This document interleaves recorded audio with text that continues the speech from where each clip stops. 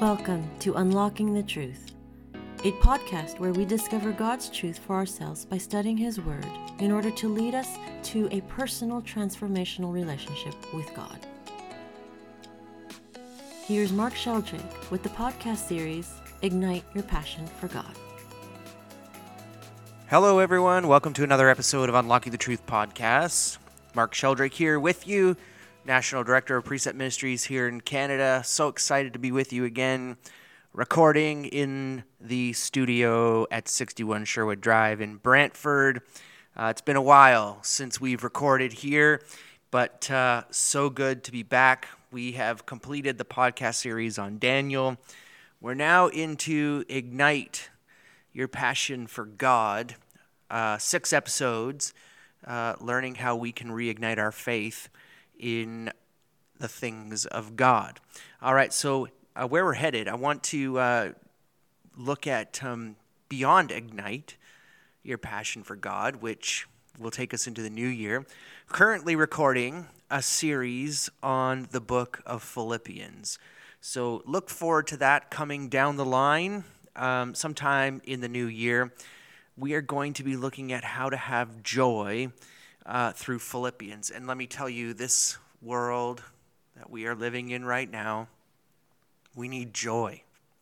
We need joy, folks. And so that's why we're looking at the book of Philippians. How can we have joy in the midst of suffering, in the midst of difficult times?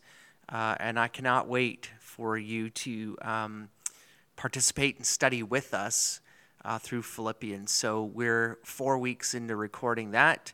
It'll be a total of 9 episodes on Philippians coming up in the new year. So keep an eye out for that.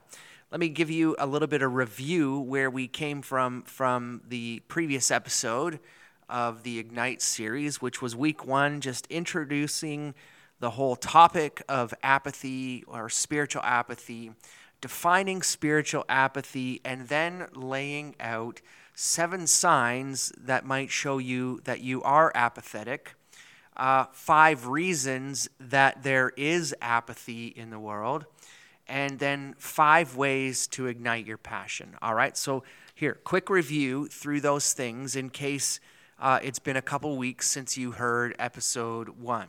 All right, apathy is the absence or suppression of passion, emotion, or excitement. It's really a dullness of heart, and it affects the way you look at life.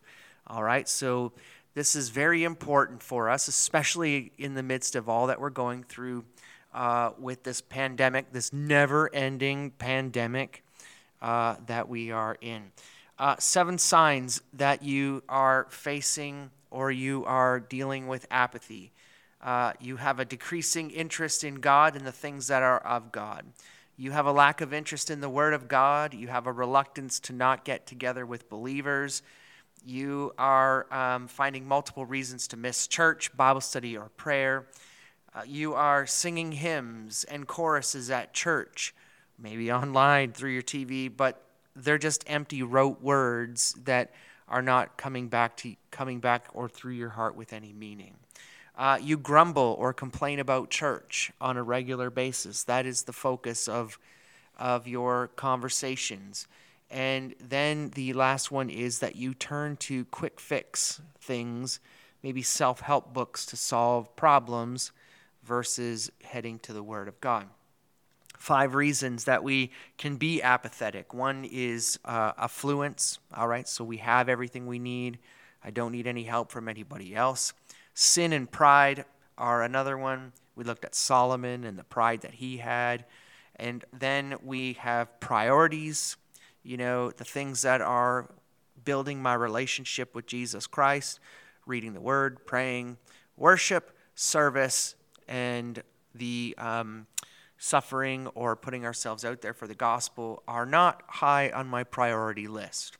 Trials, so any persecution or suffering that you may go through may present apathy for you. So it might draw you away from the wonderful presence and glory of God and become apathetic to the things of the Lord. And then finally, that you forget the end game. You forget what the reward is at the end of the race that you run. We are working towards eternity. 5 ways to ignite your passion for God. These are what we're going to be breaking down over the next number of weeks, all right? 5 ways. First is remove sin. 2 is to fall in love with God's word. 3, surround yourself with believers. 4, develop a strong prayer life.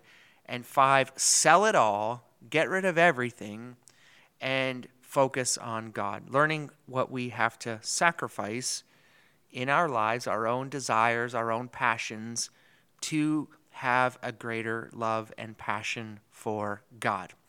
This week, we are going to specifically look at 2 things. We are going to look at a story within the Old Testament, 2 Chronicles chapter 34, and we are going to key in on 3 words in that passage that are going to help us have a better understanding of what we need to do to ignite our passion for God.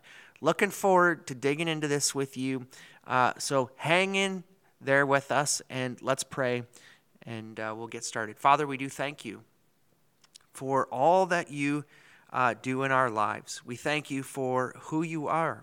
Lord, I pray that as we walk through the passage today, that as we discuss how to become less apathetic and more passionate about you, that we would see through these 3 words a clear path how we can bring correction in our life. So I pray, Lord, for all those who are listening today, those who may not realize that they are struggling to ignite their passion and desire for you, but also for those who are walking in that path where they really are on fire for the Lord, that there would still be things in this that we could learn by the power of your Holy Spirit to bring transformation to our lives. In Jesus' name we pray, amen. One of the greatest Bible stories that I ever heard was the very first time I ever went down to Chattanooga, Tennessee, and I sat in a men's conference, and I was with the former national director before he retired, and his son and a couple other guys. We drove through to Tennessee to the head office of Precept, and we were going down for this men's conference, and we drove all night long. And we were planning to drive halfway and then stay in a hotel and then make the rest of the trip the next day, because the conference didn't start till 7 p.m. on the Friday night. We left on Thursday at 5 p.m. when we were all done work. And I think somebody was just waiting for the suggestion of, hey, we should drive all night. And one of those people that was waiting for the, hey, we should drive all night, was Tom Hart. He did not want to stop halfway through and pay for the hotel and have all of that. He just wanted to go there and get there. Well, let me tell you, we did it. And I will never forget this, because I drove down with these guys. I had just met them, and I was sick as a dog. This is like, pre-COVID when you had a cold and you went. I mean, I remember just barely surviving on Hall's cough candy to get down there. We got there at 7 a.m, and I'll never forget that, because we were looking for a place to sleep because we drove all night, and we couldn't find one. And then finally we were able to get our residence at Precept and rest. But that Friday night, Bob Vereen, one of the authors and teachers of Precept, he walked me through the same passage that we're going to walk through today. And that was the moment, right there in that Friday night conference, I said, even as I had pastored for a number of years prior, I said, how in the world did he do what he just did in the text? How did he walk us through those verses, give us a better understanding the way he did? And I was so convicted.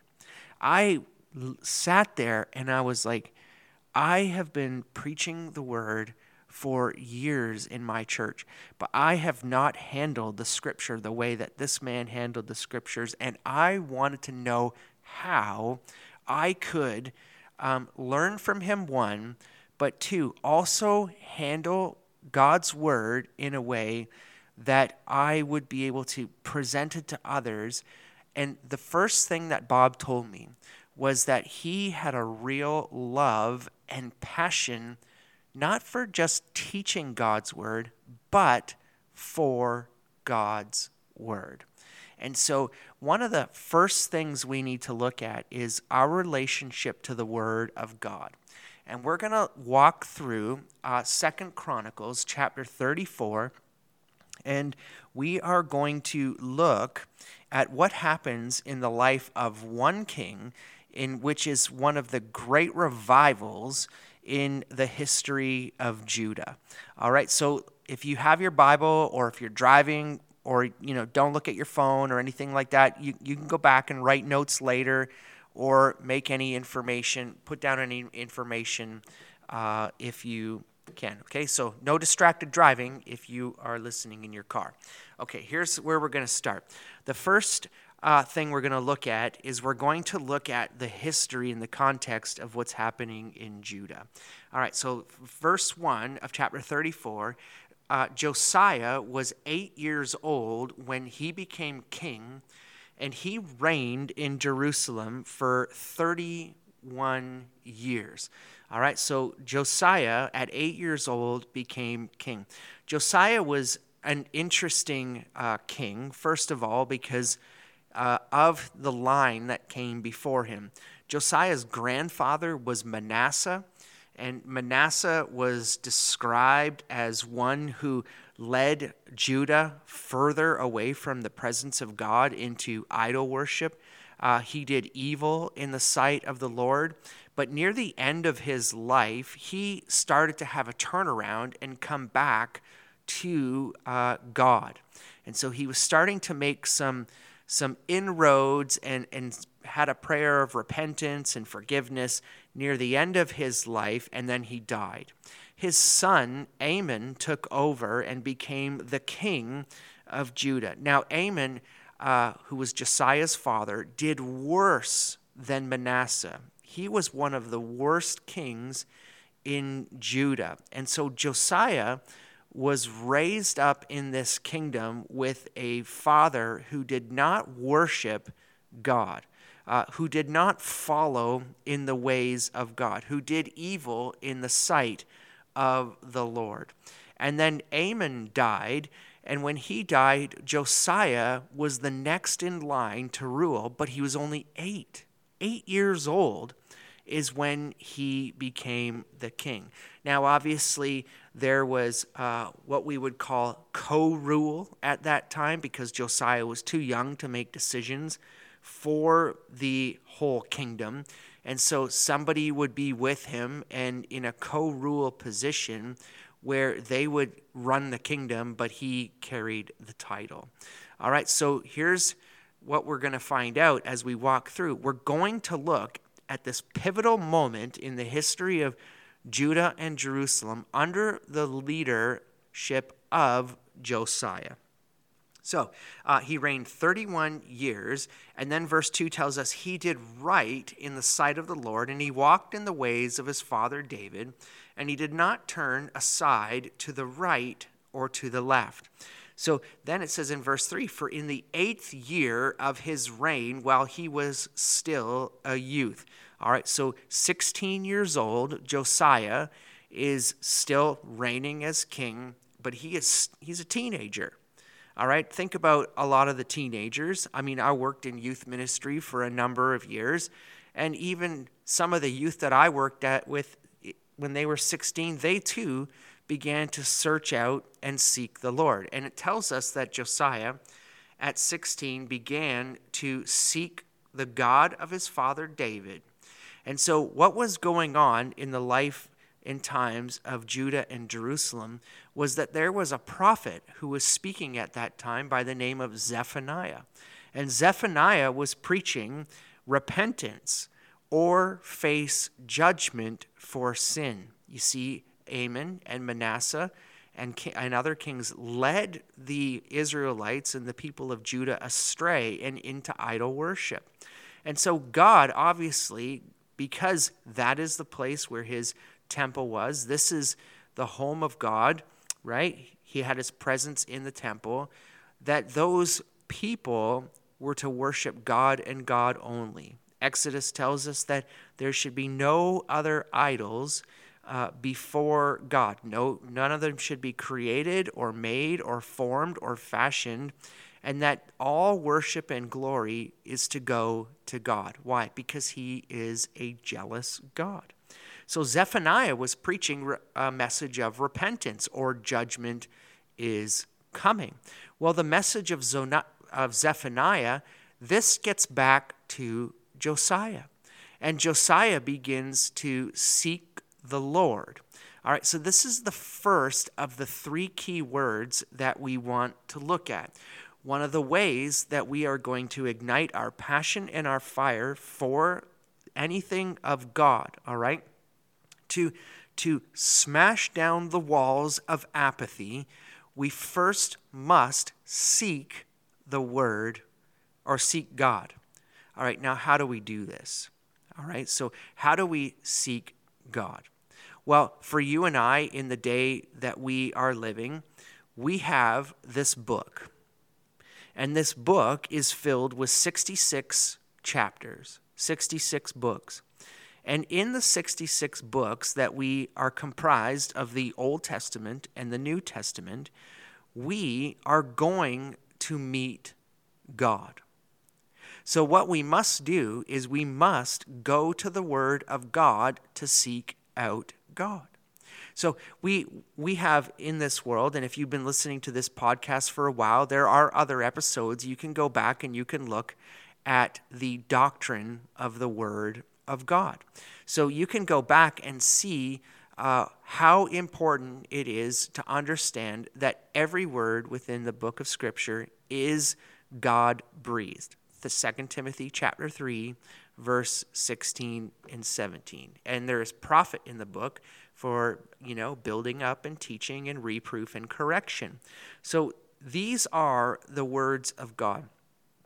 How many people in the world that we are living in right now so desire to hear the voice of God?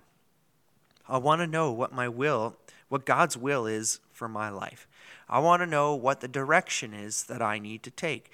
I want to know and I want to hear from God.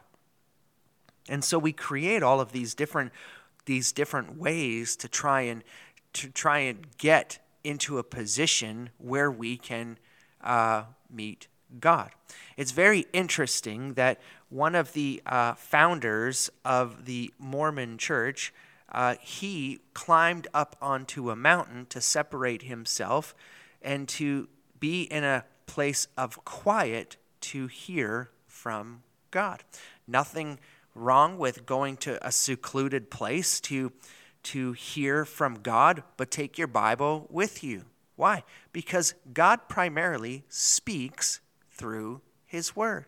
And so if we want to hear the voice of God in our lives, we're going to hear it through the 66 books of the Bible. All right, so the first and foremost is, if we're going to destroy apathy, we need to seek God. And that means we have to ask ourselves, what is our relationship with God's word? All right, because if I do not have a relationship with God's word, in meaning I don't read it, I don't study it, I don't take time to be in it, I only take the pastor's opinion on Sunday, and that's it. Now pause. There's nothing wrong with listening to sermons and hearing what the pastor's view is of the word of God.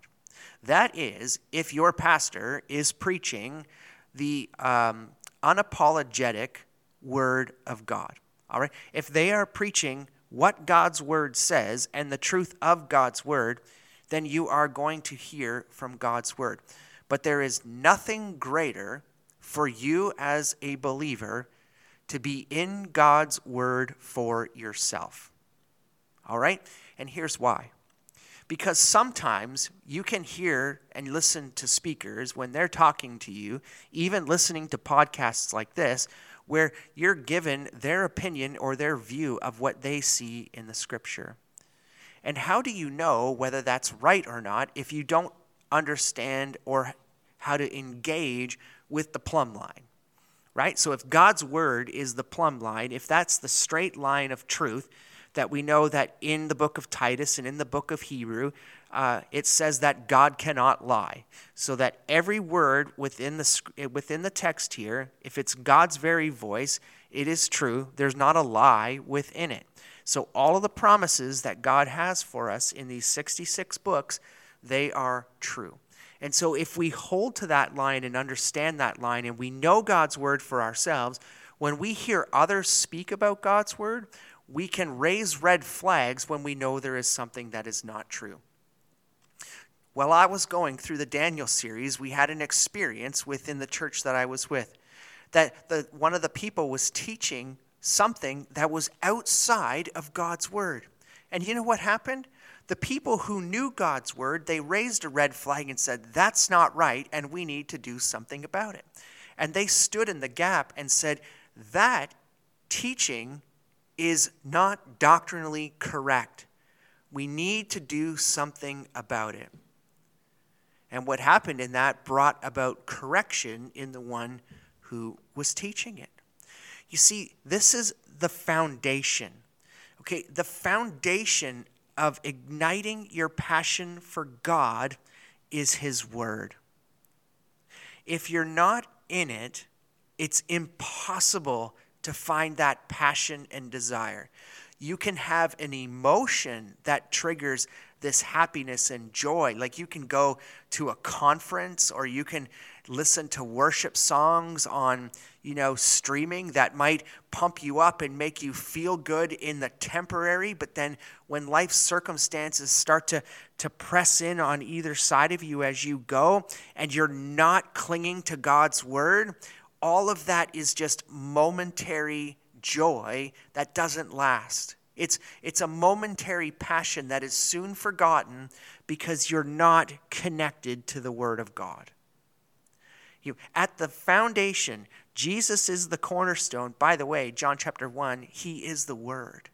So do you see, we have to be connected to God's Word, and we have to be connected to these books, and we have to be connected to Jesus to have any passion flow through our body.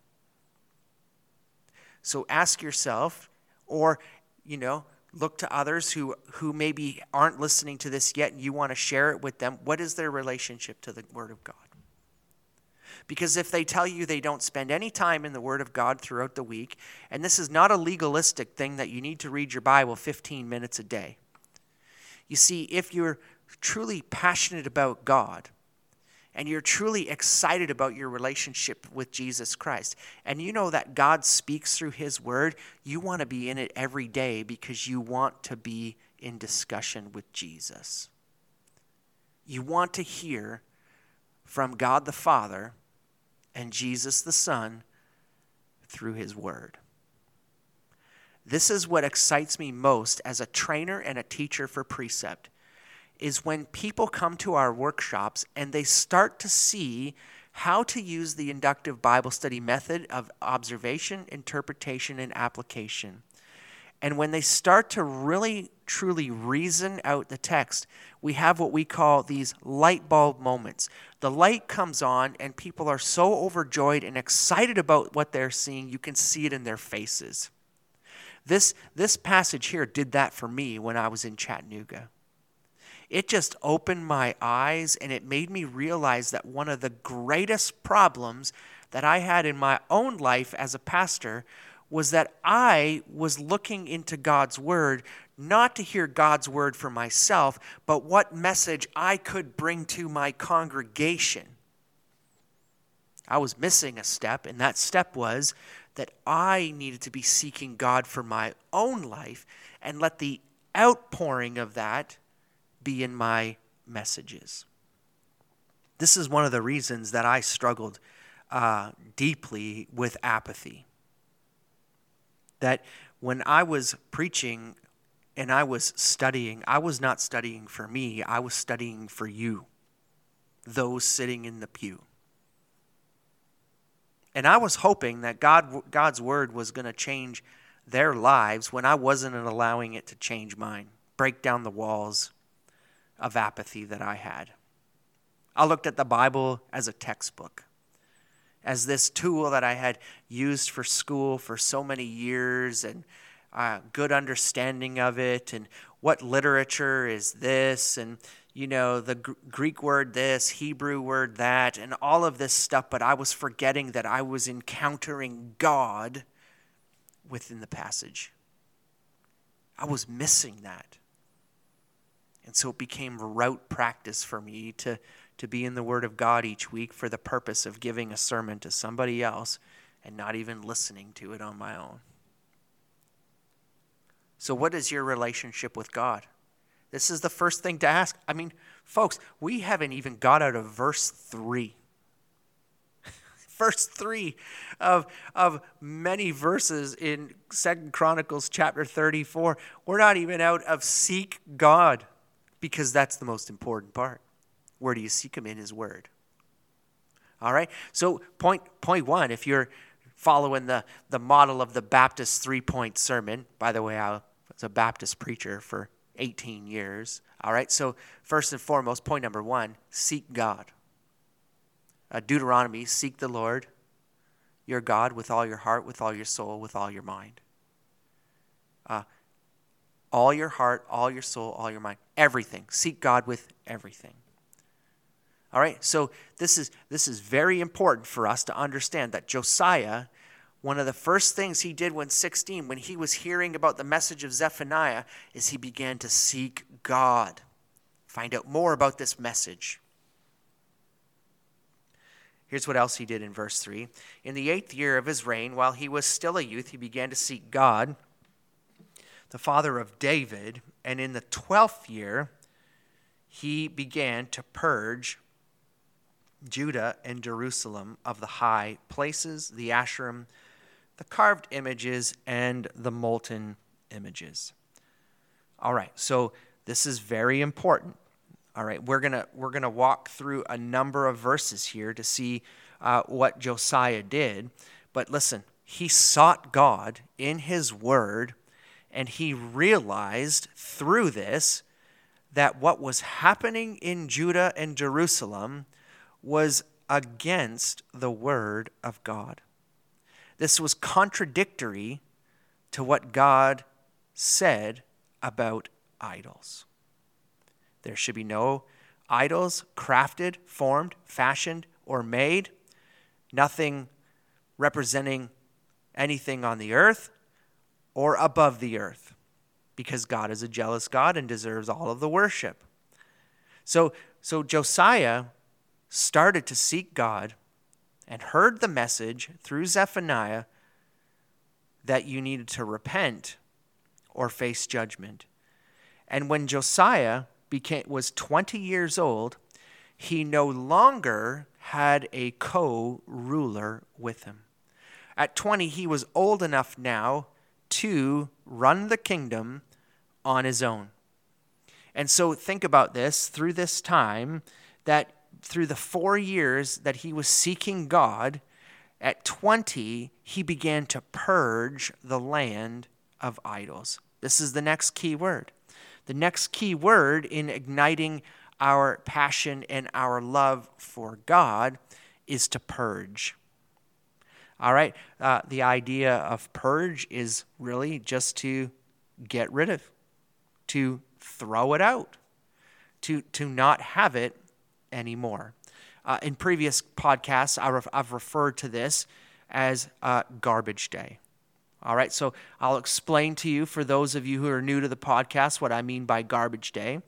Well, garbage day, and I don't know, maybe it's the same at your house as it is my house, but that's the role of my kids. They go around the house and they grab all the garbage and they empty it all into one bag, and then I take the garbage can out to the curb on Mondays before I come to the office, and then that's it. I'll leave it there, and then some guy in a really big stinky truck drives by my house, and he grabs that can and he throws everything that's in that can into the truck, and this arm comes down and crushes all the garbage and moves it way into the back of the truck so they can put more garbage into it. All right? And then, my only pet peeve with that is the garbage man never puts the can on the grass again. Sometimes I come home and it's in the middle of the street. But whatever. That's what garbage day is.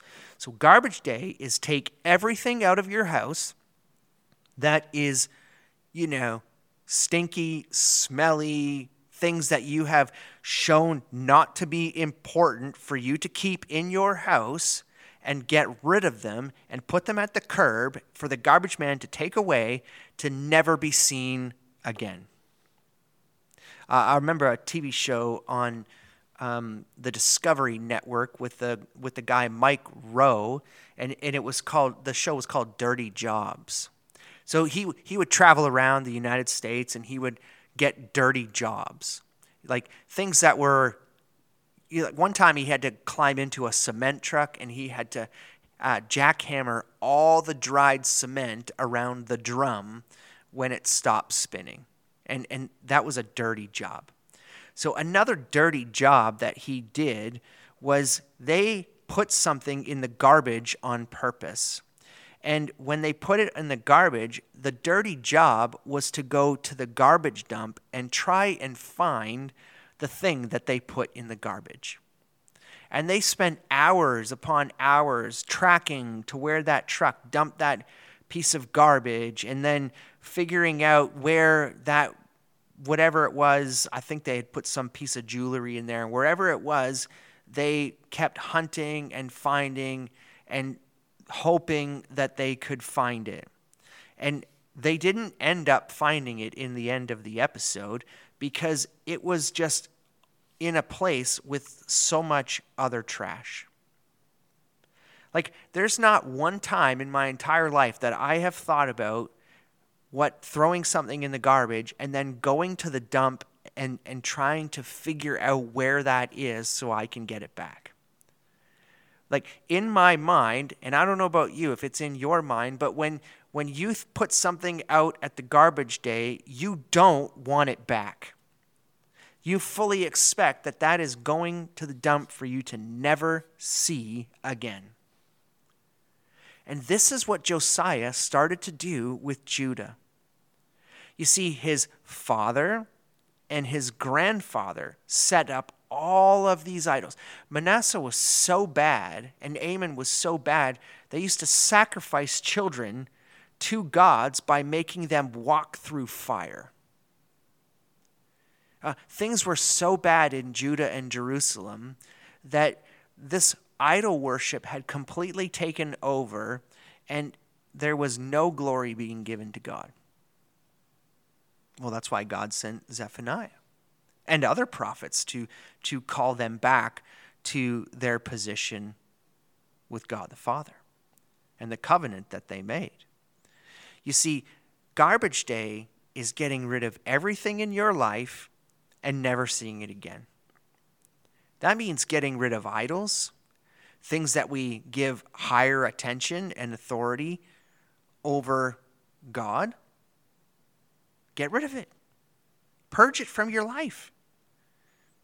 If you want to find passion and excitement and joy, get rid of those things that are killing your love for God. Just throw them out. Don't keep them. Don't hide them. Don't put them away where they can creep back in. Get rid of them like garbage day. Look what Josiah does. Verse 4, they tore down the altars of the Baals in his presence. Imagine standing there. Get rid of it. Throw it away. They tore down the altars of Baals in his presence. The incense altars that were high above them. He chopped down the Asherim, the carved images, the molten images. He broke into pieces and ground to powder and scattered it on the graves of those who sacrificed them. You see what he did there? Destroyed everything to never be brought back and rebuilt up. Verse 5, he burned the bones of the priests on the altars and purged Judah and Jerusalem. Josiah even got rid of the people that were leading the way to idol worship. Well, hey, guess what? Sometimes there's people in your life that steal the passion that you have for God. And sometimes relationships need to be changed so that you can keep your eyes focused on God. I'm not saying burn them at the stake, folks, but sometimes we have to evaluate the people that are in our lives that steal our joy and passion for the Lord. Why do we want to be around that? Why do we want that to infect us? We want to keep our eyes focused on Christ. We want to be passionate. We want to be on fire. We want to be gospel-focused in all we do. And sometimes there are people that distract us from that. And they consume us. And they overtake us. And it's not good and it's not healthy. All right, let's keep going. He burned the bones of the priests on the altars, and he purged Judah and Jerusalem. In the cities of Manasseh, Ephraim, Simeon, even as far as Naphtali and the surrounding ruins. He also tore down the altars and beat the Asherim and the altars throughout the land of Israel. Then he returned to Jerusalem. Now, he didn't just wipe this out of the city. He wiped this out of all surrounding areas in Judah. This was a huge undertaking to get rid of all of the garbage that was distracting people in their relationship with the Lord. He got rid of it. He wiped it out. He just didn't wipe out the images and the carved things. He got rid of the people. So everything's been removed, and then this becomes the third part of what we need to focus on. So for you, looking to ignite your love and desire for God is get rid of the garbage. Just remove it. Let's look at what the author of Hebrews tells us about garbage day. He says, therefore, since we have a great cloud of witnesses, Hebrews chapter 12, verse 1, surrounding us, let us lay aside every encumbrance and sin which so easily entangles us. Let us run with endurance that is set before us, fixing our eyes on Jesus, the author and the perfecter of faith, who for the joy set before him endured the cross, despising shame, and sat down at the right hand of God. 3 things the Hebrew author tells us. 1, get rid of the junk. Get rid of the sin. Garbage day. 2, run with endurance. How do you do it? You fix your eyes on Jesus. So the passion that we have will come when we get rid of all of the stuff that is smothering that fire. All right?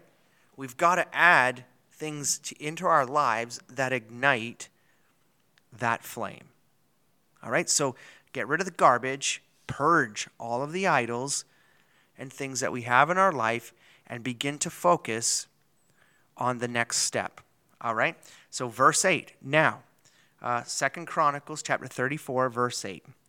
In the 18th year, okay, so 26 years old, Josiah is now 26. In the 18th year of his reign, when he had purged the land and the house of the Lord, idols were in the house of the Lord, folks. Shaphan, the son of Azaliah, Messiah, an official of the city, and Joah, the son of Joahaz, the recorder, he sent them to repair the house of the Lord of his God. So after they got rid of all of the garbage that was in the house of the Lord, these men were sent to repair or to rebuild the house of the Lord. Do you see how it starts?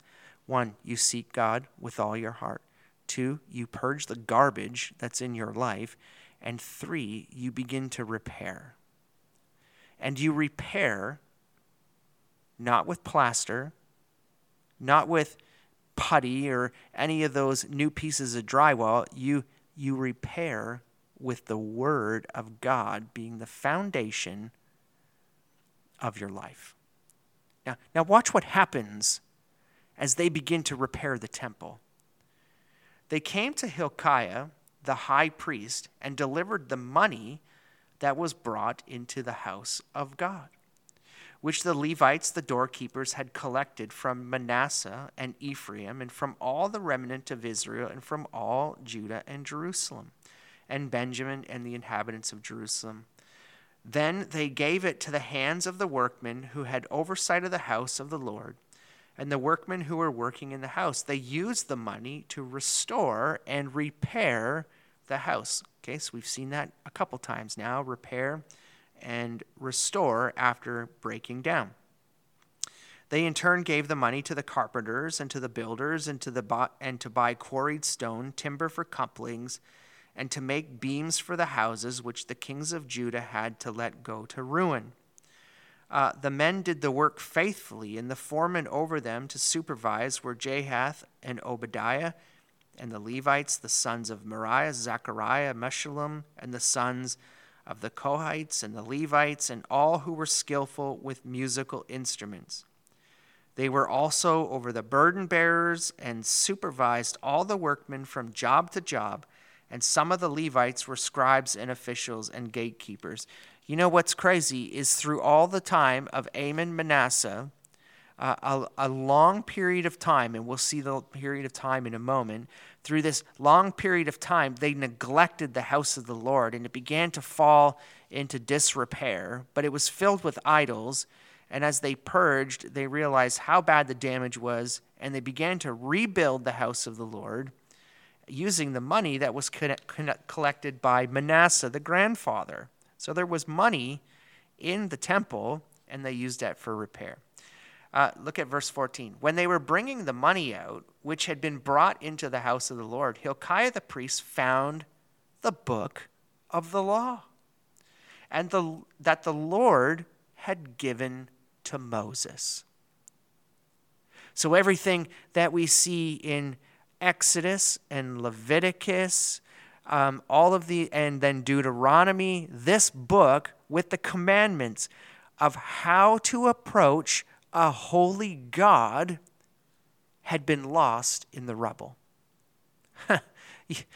You wonder why Judah was in problems of idol worship is because the book of the law was lost.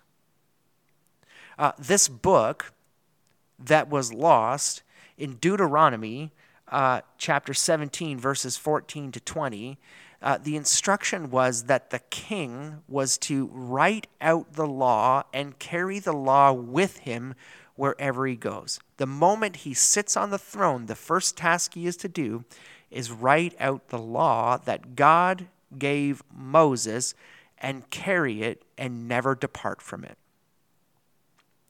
For 57 years, the book of the law was not in the hands of a king. Do you wonder why the nation fell into idol worship?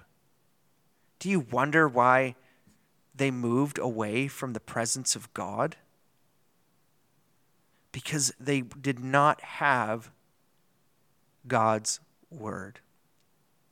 You see, the whole point of the law, yes, it has the 10 Commandments, but it tells us in the law how we can approach a holy God. It talks about the righteousness of God, and it talks about the things that we must do to make atonement for sin. All of these things were lost, and therefore the focus was all on worship of idols. Their love, their passion, their desire for God was gone because they were not connected to the Word. Do you see it? This is the very thing that we're talking about here. That when we don't have a relationship with God, there is a disconnect. And the disconnect is from God's Word. It is as simple as that. Well, Hilkiah, verse 15, responded to Shaphan the scribe, I found the book of the law in the house of the Lord. And Hilkiah gave the book to Shaphan. Shaphan brought the book to the king, and reported further word to the king, saying, everything that was entrusted to your servants they are doing. Hey, they're building the temple. They're doing a great job. They emptied out the money which was found in the house of the Lord. They delivered it to the hands of the supervisors so they could keep building and restoring the house. And then it says, moreover, the scribe told the king that they found a book, and they gave it to the king. Shaphan read from it in the presence of the king. Now listen to what happens to Josiah. He's already been seeking the Lord since he was 16 years old. He's been purging the land, and now he's repairing the house. He is following in the footsteps of his father David. He is a man who is after God's heart. He is following in the path of obedience of God. And when that book is read and read to him, it says in verse 19, when the king heard the words of the law, he tore his clothes. He went immediately into a position of repentance. God's word has the power to knock us on the ground and realize how unworthy we are to be in the presence of God.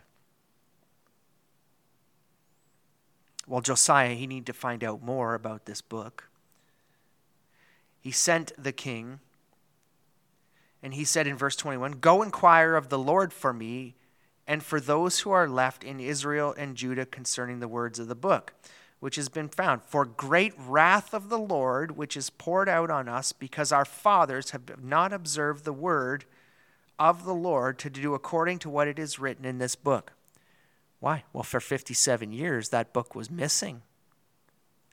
So his grandfather and his father were not obedient to God's word. And Josiah realizes that wrath is coming because of their disobedience. So they go, verse 21, they inquire of the Lord. The king had told him to go to Huldah the prophetess, the wife of Shallum, the son of Toketh, the son of Hasra, the keeper of the wardrobe. She lived in Jerusalem in the second quarter. They spoke to her, and she said, thus says the Lord, the God of Israel, behold, I'm bringing evil on this place and on its inhabitants, even all the curses which are written in the book, which have been read in the presence of King of Judah. Why? Because they have forsaken me and burned incense to other gods, that they might provoke me to anger with all the works of their hands. Therefore my wrath will be poured out on this place, and it shall not be quenched. The message of Zephaniah of repent or wrath is coming has been read, and they understand that they have followed after false gods, and that has brought God to anger and judgment.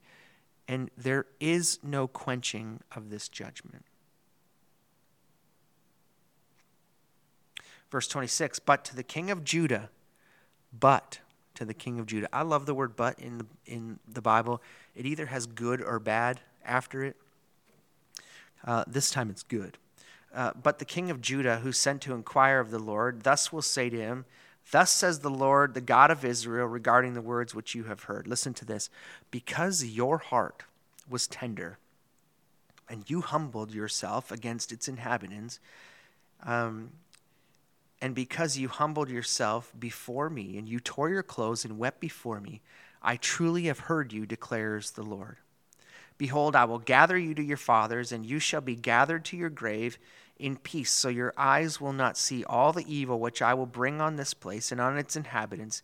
And they brought back word to the king. Do you see it? The heart, because of the heart that he had for Judah, because of the heart that Josiah had towards the word of God, that God found favor because he humbled himself. You see, God's word transformed him. God's word brought him from a high position to a low position when he realized that judgment was coming. And so he got rid of all of the garbage and began to repair and focusing on God's word. And so he would be spared the judgment that was to come.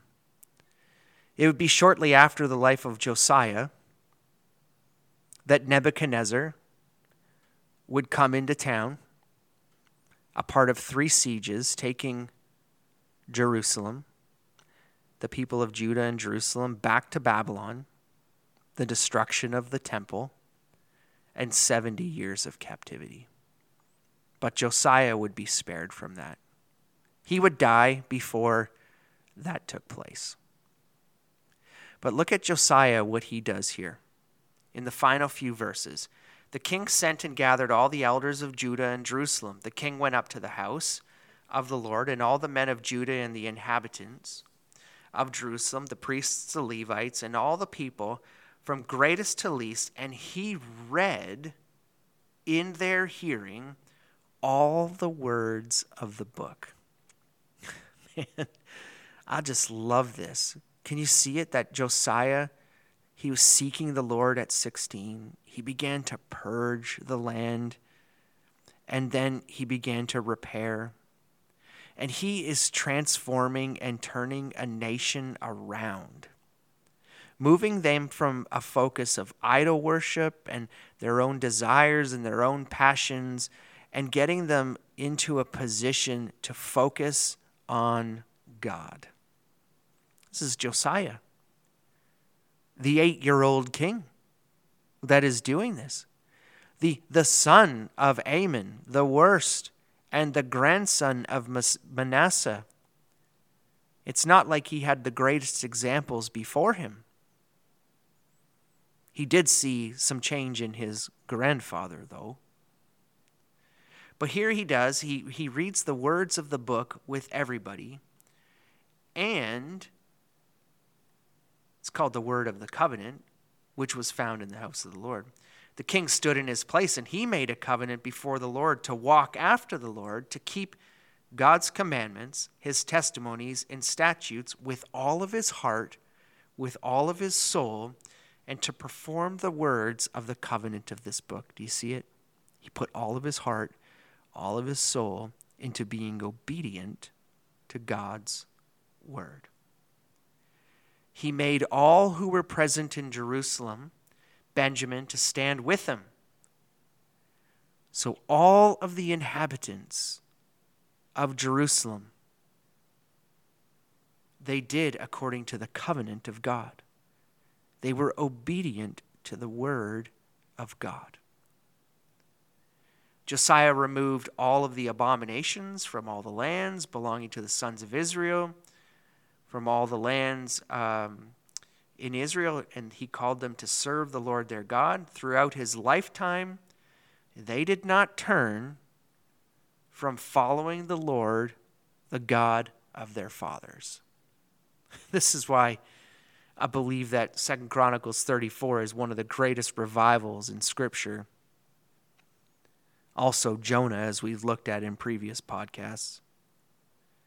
But look at what the basis is. Do you see the basis for the revival? Where did it start? It started with the Word of God. You see, it was the Word of God that brought transformation. It was the Word of God through Zephaniah. It was the Word of God that was found in the ruins. It was the Word of God that was read, and Josiah tore his robe and humbled himself before God. It was the word of God that they made a covenant to be obedient to. It was the word of God that changed the nation around. It was the word of God that brought passion to the people of Judah and Jerusalem. That throughout the entire time of Josiah's life, these people were in full-on pursuit of God. It's the foundation, people. It is the foundation for where our passion and the fire will be stoked. There's no other place. There's no other quick fix. There's no other book written by any other author that has the power to do what God's word can do. And so you see, it brings it back to the very question we started at the beginning to wrap all of this up.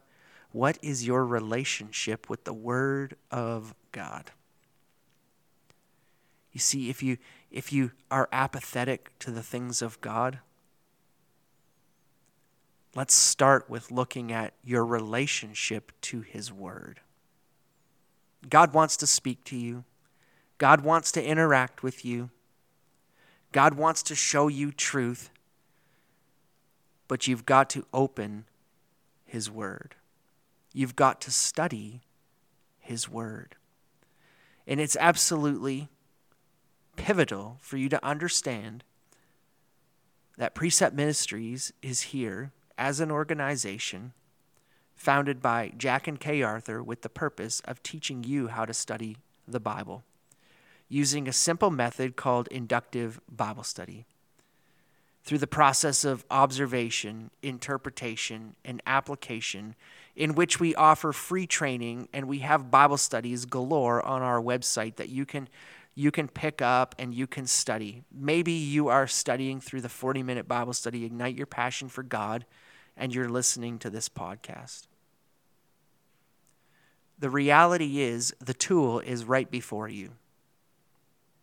The tool that can begin to ignite that fire that you have for the Lord. The tool of inductive Bible study is going to open God's word in ways that you have never seen it before by just reading. I promise you that when you begin to use this method as a regular part of your study, you will have light bulb moments in God's word like you have never seen before. Like the day I sat in Chattanooga in the very back row, like the good Baptist I am, at the men's conference, and I saw Bob Vereen making his way through 1 Kings chapter 13 and 2 Chronicles chapter 34 in the life of Josiah. There wasn't a moment that I was not gripped by what I was hearing from the word.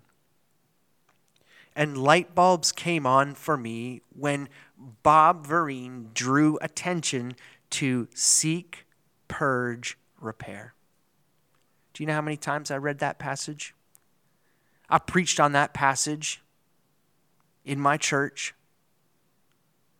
In the 18 plus years that I was serving as a pastor, I walked teenagers through that because of the ages, 8, 16, 20, 24, 26, all of these ages, to show that Josiah was a young man who walked in the ways of the Lord, but I never saw the three connectors: seek, purge, repair. And when Bob showed that in the text, my eyes were open, the light bulb went on, and I said, this is it. This is the process.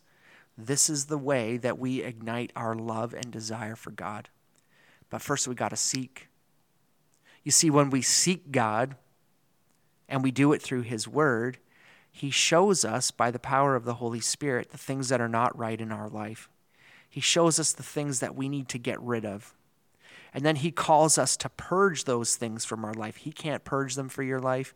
We purge them. The Spirit can show us and bubble them to the surface, but we got to get rid of them. And when we get rid of them and we get all of those things that have drawn our attention and our focus, what do? We got to repair. We've got to rebuild the house. We've got to rebuild our relationship with God on God's word as the foundation and the sole focus, with all our heart, with all our soul, with all our mind. And when we do that, that fire is going to be impossible to put out. Father, we thank you for all that you are showing us in the scriptures. Lord, specifically for these three key words that came out of today's episode: seek, purge, and repair.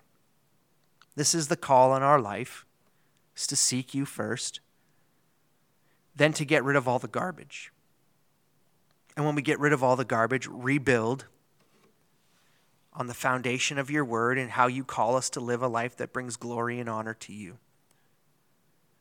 But Lord, we need you and your Holy Spirit to bubble those things to the surface, to continually convict us in the areas of our lives that we have these idols that consume us,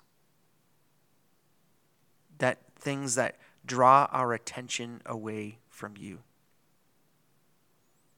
So Lord, I pray that even in the time that after people hit the stop button on this episode that you would still be working and showing those things in my life and in their life. That we would have a greater passion and desire to follow after you. Why, Lord? Why? Because Josiah was able to change a nation. And even though we may not be in places of leadership, we have the ability to change a nation one person at a time by showing them the process of seek, purge, repair. So we thank you again. In Jesus' name we pray. Amen. Thank you for listening to Unlocking the Truth, a podcast by Precept Ministries Canada. Be sure to visit our website, preceptministries.ca, to find a Bible study class or workshop that will give you the tools to know God deeply and live differently.